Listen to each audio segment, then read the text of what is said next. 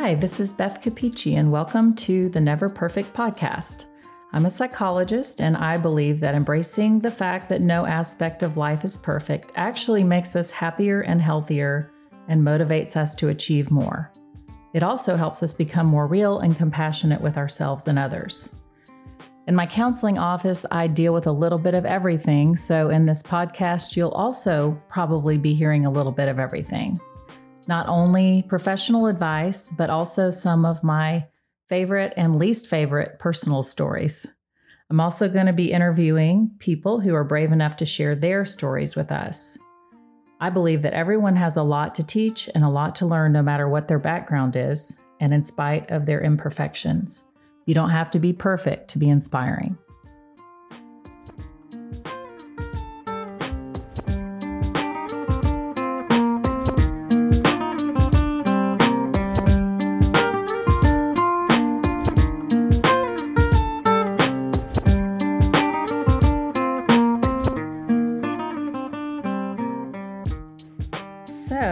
Hello. I am super excited to be here today with a friend named Leah. And I love her name, but I never know whether to share people's full names or not.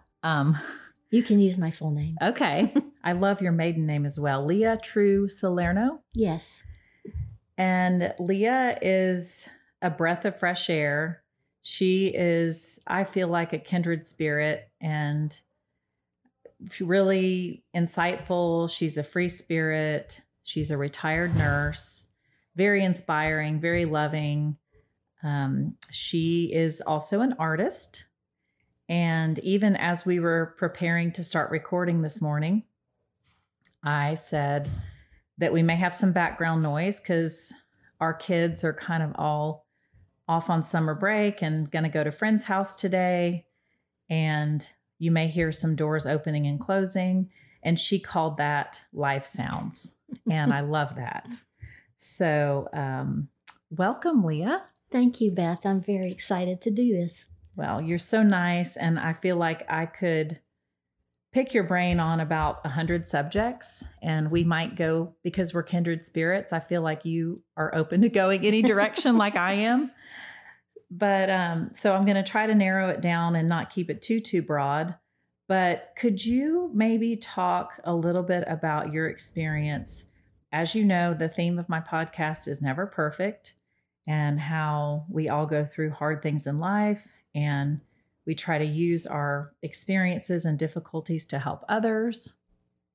And we all have strengths and weaknesses, and hopefully first of all, discover what our strengths are, recognize those, and our passions and our callings and the pull we have to help people, which I've seen you do a lot. And I'm really hoping you talk about this, but just some of the hard things we go through and the life stages we go through.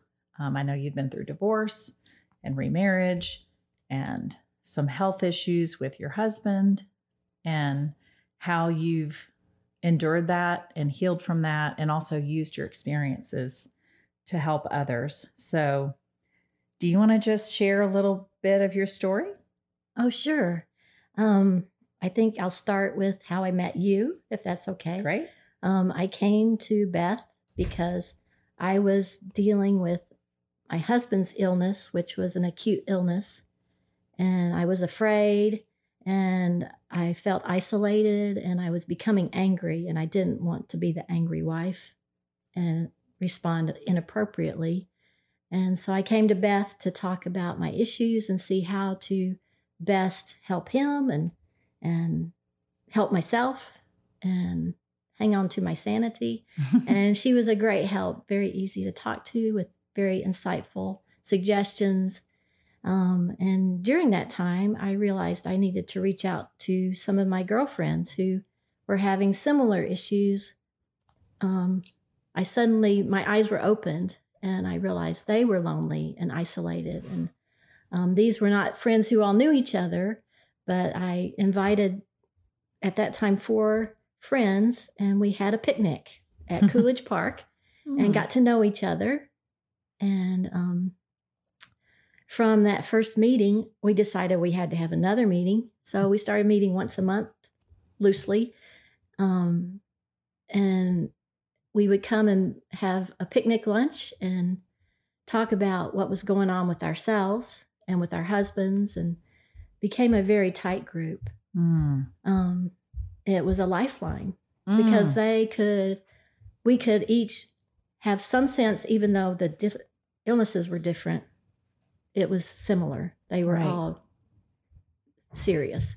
And so as some husbands got better, we continued this group. We invited other people as their husbands we would see a need, but it stayed really this core group. One friend has moved and her husband passed away, and we had to comfort her from a distance. And then now we just, it's more about us. Yeah. we just meet because we're friends and have developed artistic interests that parallel each other and encourage each other through our own illnesses now. And love that. What an amazing and spontaneous way to band together with people that are in similar life stages and similar situations, and just to find that you're not alone and have that continuity of like regular support and understanding. Yeah. Sometimes there's texts in the middle of the night. Oh, you know. I love that. Yeah. So it started with 4 ladies like 3 years ago. Let's see. It was 3 years ago. There were 5 of us initially. Now there's 4. Okay. Yeah. And so some have, gotten a bit better, and some have moved away, and one passed away, but y'all still just, look to each other for support and encouragement. Yes.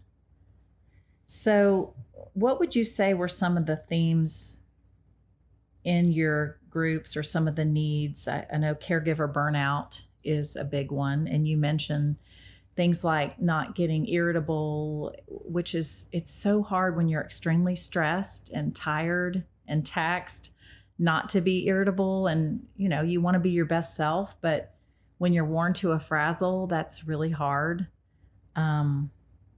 What would you say about, caregiver burnout, or what would you call that?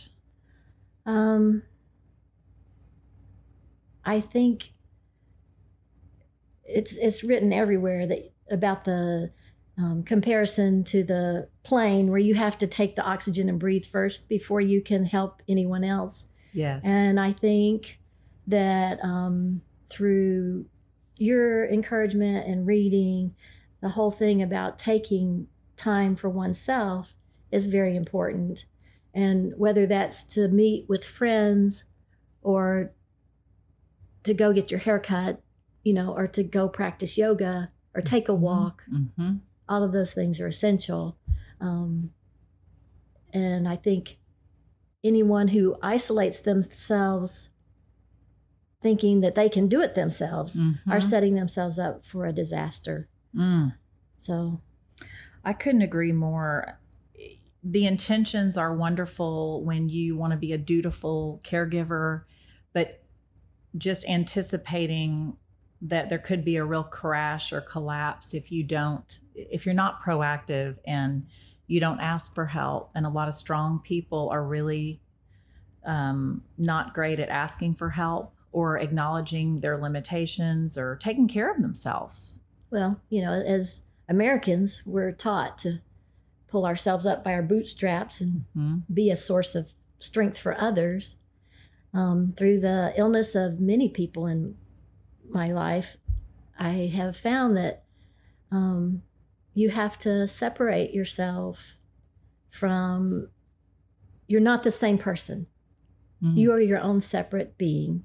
No matter how much you love your parents or how close you are to your loved ones, you are a separate being. And you have to realize that we're all just passing through this world. That we bring joy when we can. We bring encouragement. We try to learn. Boy, this is getting deep. Yeah, I love it. Sorry. But we can only really affect our own selves. Mm-hmm. We can love each other and try and encourage each other, but everybody has to make their own decisions. And Yeah, that is super deep. And I love that we're all just passing through this world, just why are we here? And, what do we need? And what's our purpose? But how do we navigate the needs that we see, which are never ending?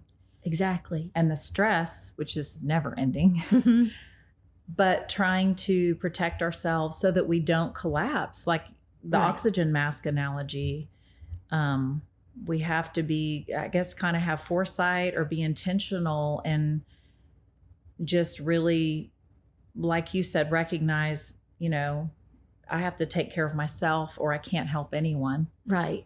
I always use the example of if you're struggling to stay afloat swimming, you can't help someone else who's drowning. Exactly. You can call for help. You can yell help for them. Yeah. But you shouldn't try to help them if you can barely swim yourself. And I've seen a lot of people with caregiver burnout and had to work with them on, people can't read your mind. So many people appear to be okay when they're not. Right. And they look strong. And if you tend to be either a really cheerful person or you feel like you have to always put forth a cheerful attitude, even if you don't feel that way internally. I know I've struggled with that even Right. since childhood. I would feel like people would think I was rude if I wasn't friendly or smiley, and so I would fake it sometimes when I wasn't feeling great. And I think when you're taking care of someone in a season, whether it be someone with health issues or an elderly person or even children, I did a podcast on motherhood, a couple of them, and just how often people struggle more as mothers than they ever realized they would. Yes. And as caregivers, you don't really know how you're going to be if your spouse has a stroke or has a heart attack or an accident. You don't know how to navigate that typically. No one teaches you how to do that. Right. So you're feeling your way through it. Yeah, there was something you said that I wanted to go back to. Just really being deliberate about self-care and not feeling guilty to ask for help or go get a sitter, tell family. I remember a woman that I worked with whose husband had a very debilitating, sudden, acute episode. You're a nurse, so you know all those the correct terminology.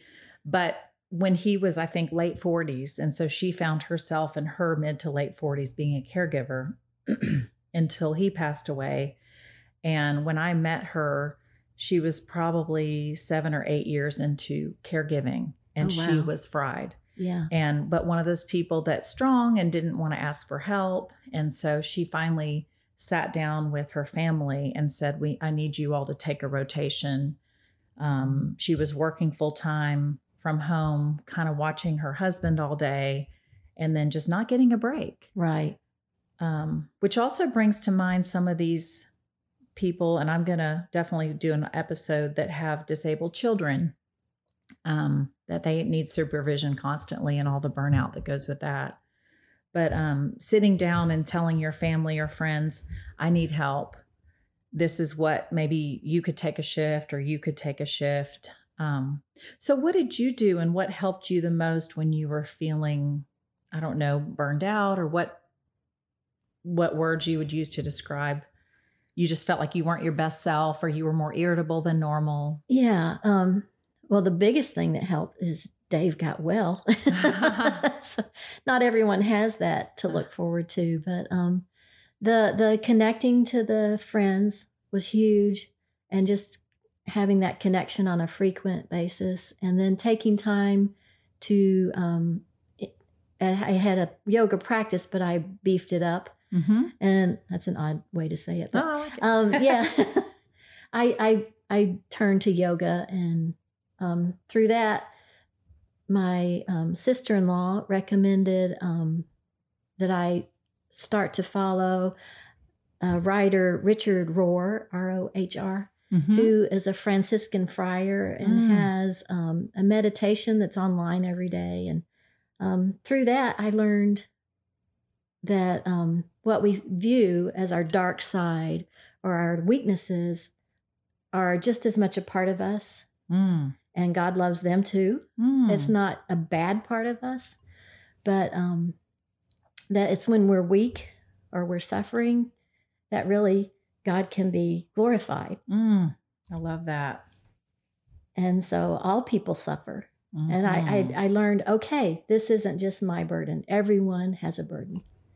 Right. Oh my goodness. So through that, I started to feel a bond through humanity. It wasn't just these 5 fabulous women, you know. Mhm. During the pandemic, when all the churches were shut down, our preacher did communion one Sunday. Mhm. I was on YouTube watching the service, and he emphasized how when we take communion, we are at one with all spiritual beings. Mm. That this was not just those of us taking communion at that moment. His name is Courtney Kruger from First Cumberland Presbyterian Church, to plug him. Neat. But he is a fabulous preacher, and he has been wonderful through this whole thing. But I'm sure he had no clue how he touched me that day by just giving me that thread with humanity. Wow. Yeah. So much of what you said just resonates with me so much. I mean, one of my favorite verses of all times is how God's power is made perfect in our weakness. Yes. And I love that. And also, just everyone has a burden. One of the books I've always wanted to write is called The Loss of Dreams, and how we spend our life grieving a lot of lost dreams, and we need to recognize those. I think it's so important to recognize the good and the positive in our lives and be thankful. And there's a lot of evidence that being thankful and having a gratefulness journal is so good for us, but we don't want to err on the side of ignoring our loss and our pain. And I think so many people tend to want to either do one or the other. They just want to talk about the difficulties in life, which are innumerable, and then others just want to be positive and only talk about the good and hide the bad or ignore the bad or repress it. And I think both are so crucial to a balanced, healthy life. But recognizing that we all have lost dreams, and we don't see other people's lost dreams sometimes. Right. And we assume their life is better or their life is perfect or the grass is greener. And I just like to say, you just don't know what their struggle is, Right. what their pain is, and what they're grieving. But we're all grieving little and big things. Yeah, that's so true. I went through a phase in my middle ages where I had a lot of regrets. You know, I had divorces, and I hadn't completed my education to the degree I thought I would, and that kind of stuff. But one of the things about hitting older age is I let that go. Mm-hmm. And it's like, okay, let's move on. What do you want to do with what you have left? And that's really exciting because I'm at a place where I have the opportunity to learn new things, you know, meet new people, go new places. That's interesting. So you kind of had a bigger regret phase in your middle age, and you're currently 60. Yes. So in your 40s, you kind of had your regrets. Yeah. I'm glad you moved past that. It's kind of interesting because Erik Erikson's stages of psychosocial development, which are a key piece of psychology training.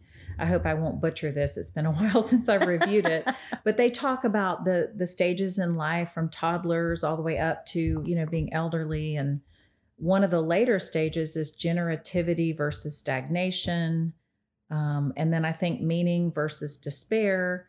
And so they talk about a lot of people having regrets when they're older, maybe 70 or 80, reflecting back on life. So that's kind of interesting that you did that more in middle age. And now you're kind of like, so what can I do to make the most of the rest of my life in the future?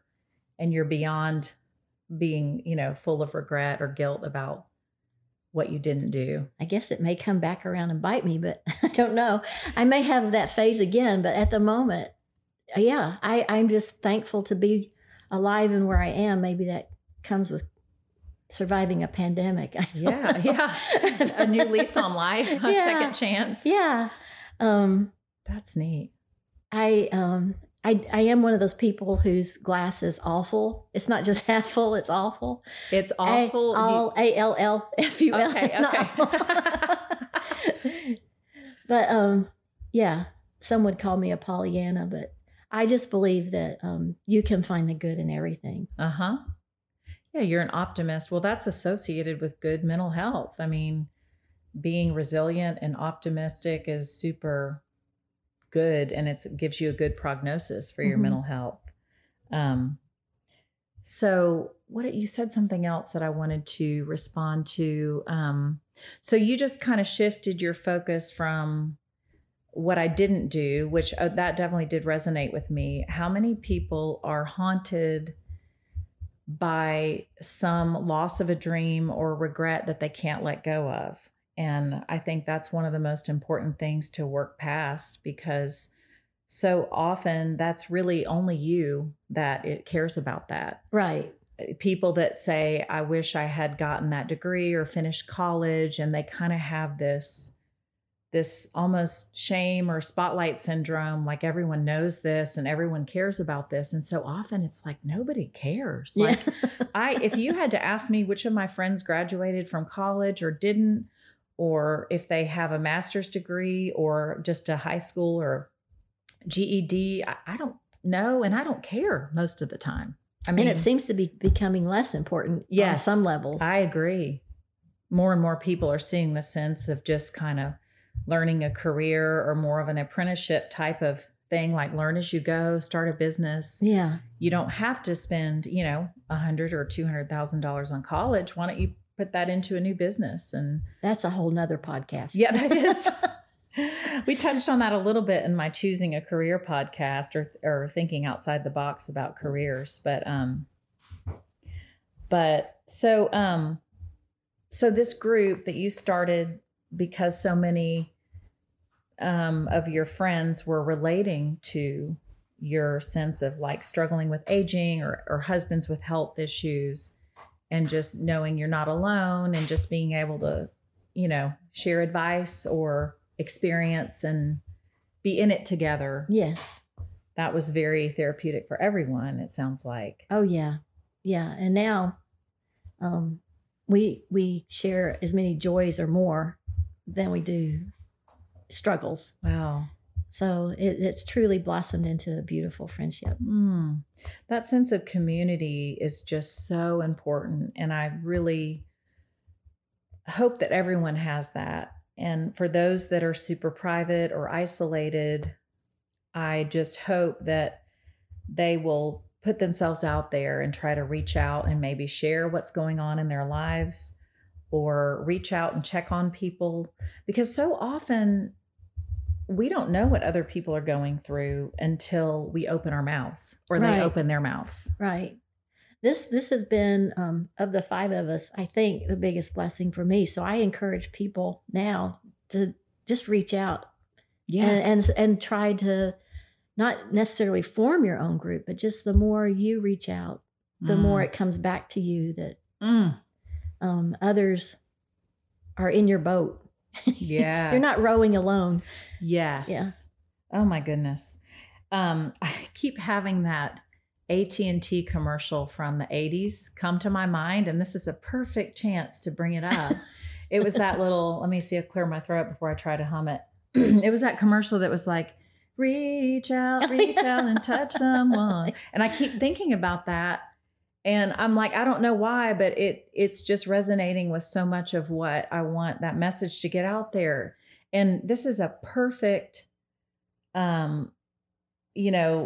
I guess, example that's kind of comical, but a funny connection with Leah and I is about a year ago, we discovered that her grandson is on the same soccer team with my son. And actually, ironically, my daughter was playing on an all boys team for 1 year. And we loved her grandson and his family, and found out that Leah was his grandmother. And so that was neat. But so speaking of soccer, we were on a soccer weekend just a couple months ago.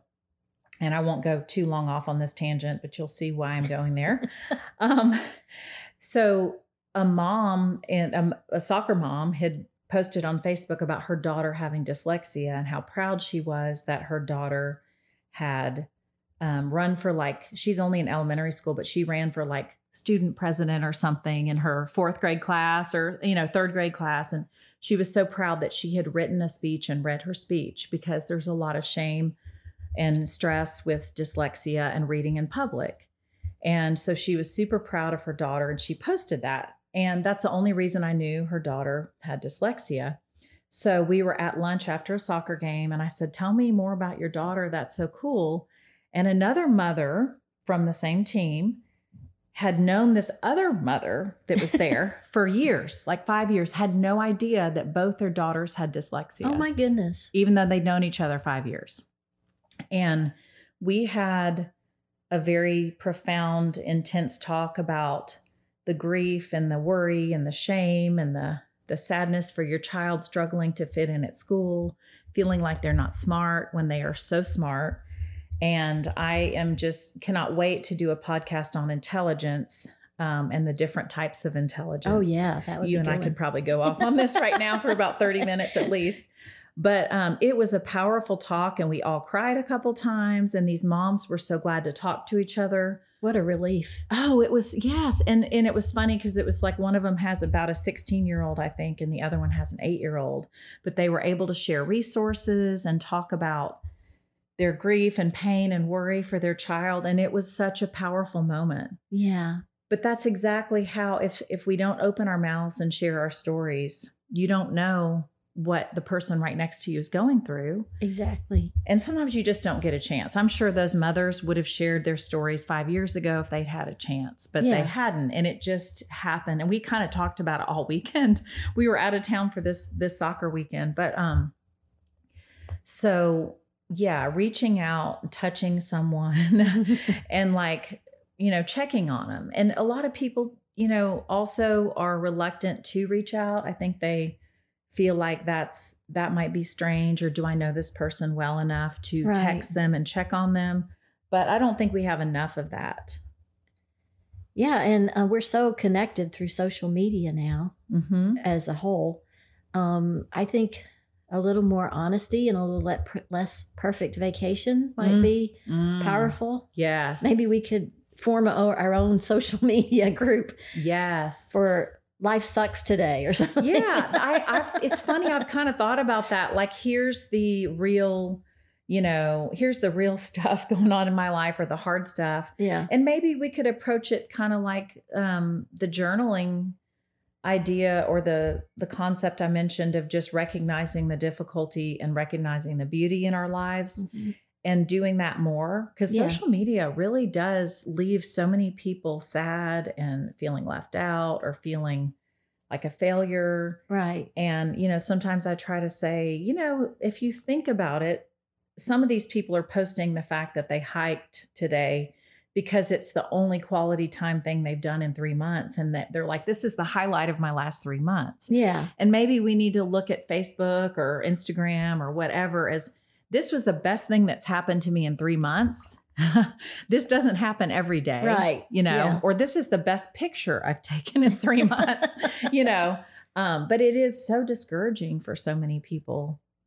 But another topic that comes to mind with some of that is when I was first having my kids, and, I was in my early to mid 30s when I had my first, and I was super worried, like, what if I can't have a baby, or what if I have miscarriages? And I've worked with many, many people who've had fertility issues or multiple miscarriages, and there's so much heartbreak and grief over that. But some people are super private about it. Right. And they have a right to be.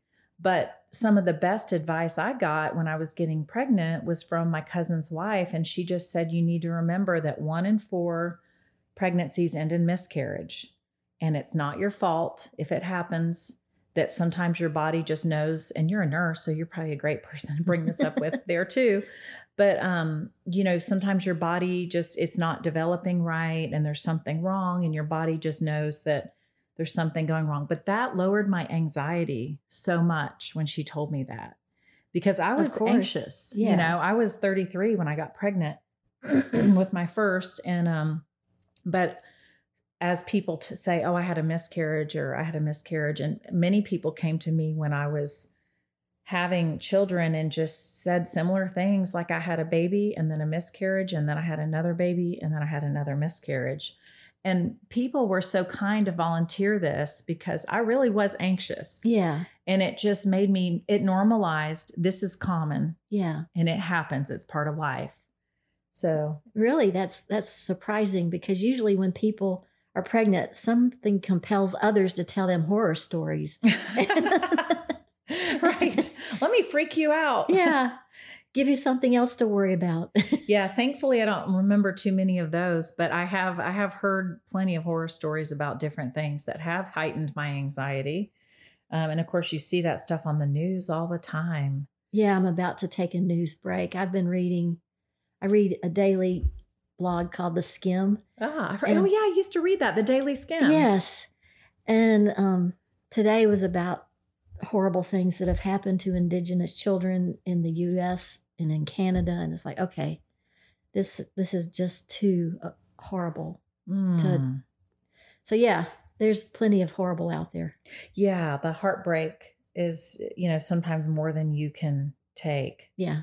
And I've known many people that just said, I can't handle the news. And that's where you have to one of my running themes is to come up with your user's guide to yourself and knowing yourself.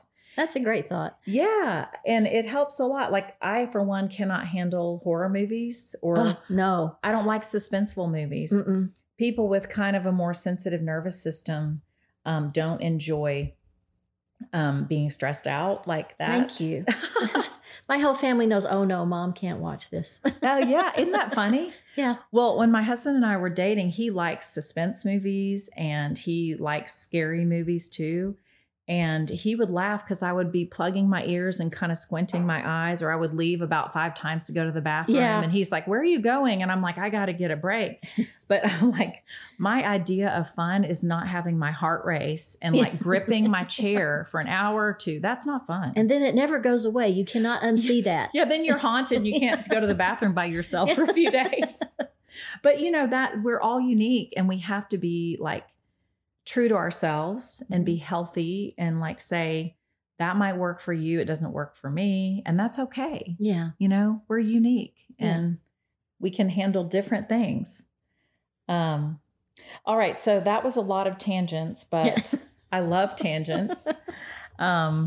So any other, I don't know, advice or experiences that you think would help to share how to get through extremely stressful times or aging or, you were only married like 6 or 7 years when your husband had that acute health issue, which did it last about a year or? Yeah. The event and then the recovery with the side effects of everything. It was about a year of recovery. I just think, there's the cat. That was perfect. She had to make an appearance. Yeah.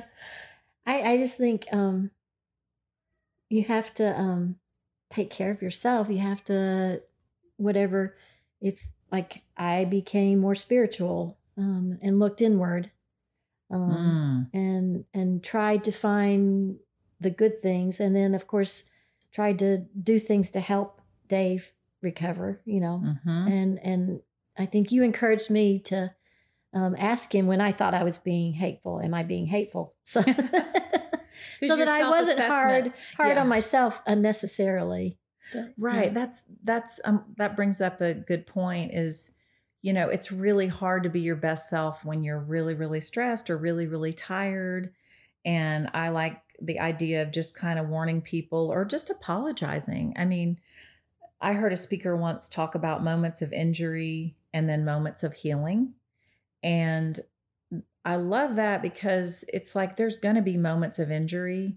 Right. But if you acknowledge it and validate it, there can be some healing. You can't undo it. Right. But you can say, I'm so sorry. Like, I'm stressed and I've been in a bad mood lately. I've learned to warn people if I'm really hungry or, if a woman's going through menopause or PMS, like, I think it's really good to say, listen, or I had a bad day at work, just warn the people around you. Like, I'm not in a great place right now, whether it's because of stress or a bad day. But, I'm going to probably do a whole separate episode on this wonderful handout that I give people all the time from an assertiveness chapter called the Personal Bill of Rights. I think you gave me that. I probably did. It's one of my top 3 handouts of all time. And it talks about I have the right to make mistakes and not be perfect. I have the right to rest, and I have the right to be uniquely myself, and I have the right to be angry at people I love and things like that. So, I'm glad that you were able to tell your husband or ask him, like, honey, I feel like I'm being kind of short or rude or whatever. But we're not robots. Right. And we want to be nice and pleasant, but when you're tired and fried and exhausted, it's really hard to do that. And we have to forgive ourselves. Yeah. I don't think he had an understanding of how scared I was. So I had to do some explaining of how this was affecting me. This was, I had my best friend and I was afraid of losing him. Painful. So yeah, I think if you're a person who keeps things inside, then you have to examine okay, they don't know what turmoil I'm in. So. And that's where you're kind of caught between a rock and a hard place, because so often I think the caregiver doesn't want the victim or the person suffering, the patient, to feel bad. Right. And so you're kind of like, if I tell him how stressed I am or how worried I am or how scared I am, is that going to make him feel bad, or is that going to make him depressed? Right. So it's like, when do you share and when do you not? And that's a hard call. Exactly. Ooh. Well, so life is definitely better now. Oh, yeah. And you're still using that difficult experience, which led to some amazing community and friendships, to continue that kind of sense of support. And you give, and everybody takes their turn when they're having hard times or good times. You're there for each other, right, in the ups and downs of life. Yeah. It's one of those things that's turned out to have brought around a blessing. So that difficult time has been a big blessing. Brought so much good out of hardship. Mm-hmm. Well, I think it's so wonderful when people like you can use your difficulties to help others and to find a calling and make a difference, because I'm just blown away by some of the people who are willing to share their stories, whether it's mental health issues or, family problems, marriage problems, again, fertility issues, health issues, whatever it is, just, reach out and say, I heard that you went through this, right, and I'm here for you. I understand. I'll be a spokesperson for this, and that's an amazing and noble calling to do that. And we all need that. Someone who's brave enough to say, hey, I went through something and I'm here if you need me. I see what you're going through. I know no one's ever going to fully understand what anyone else goes through. Right. But, if they're in the ballpark, I think it's good enough, So, well, thank you so much for being willing to share your story and your experiences with us. Oh, thank you for inviting me. It's been a pleasure. I loved it.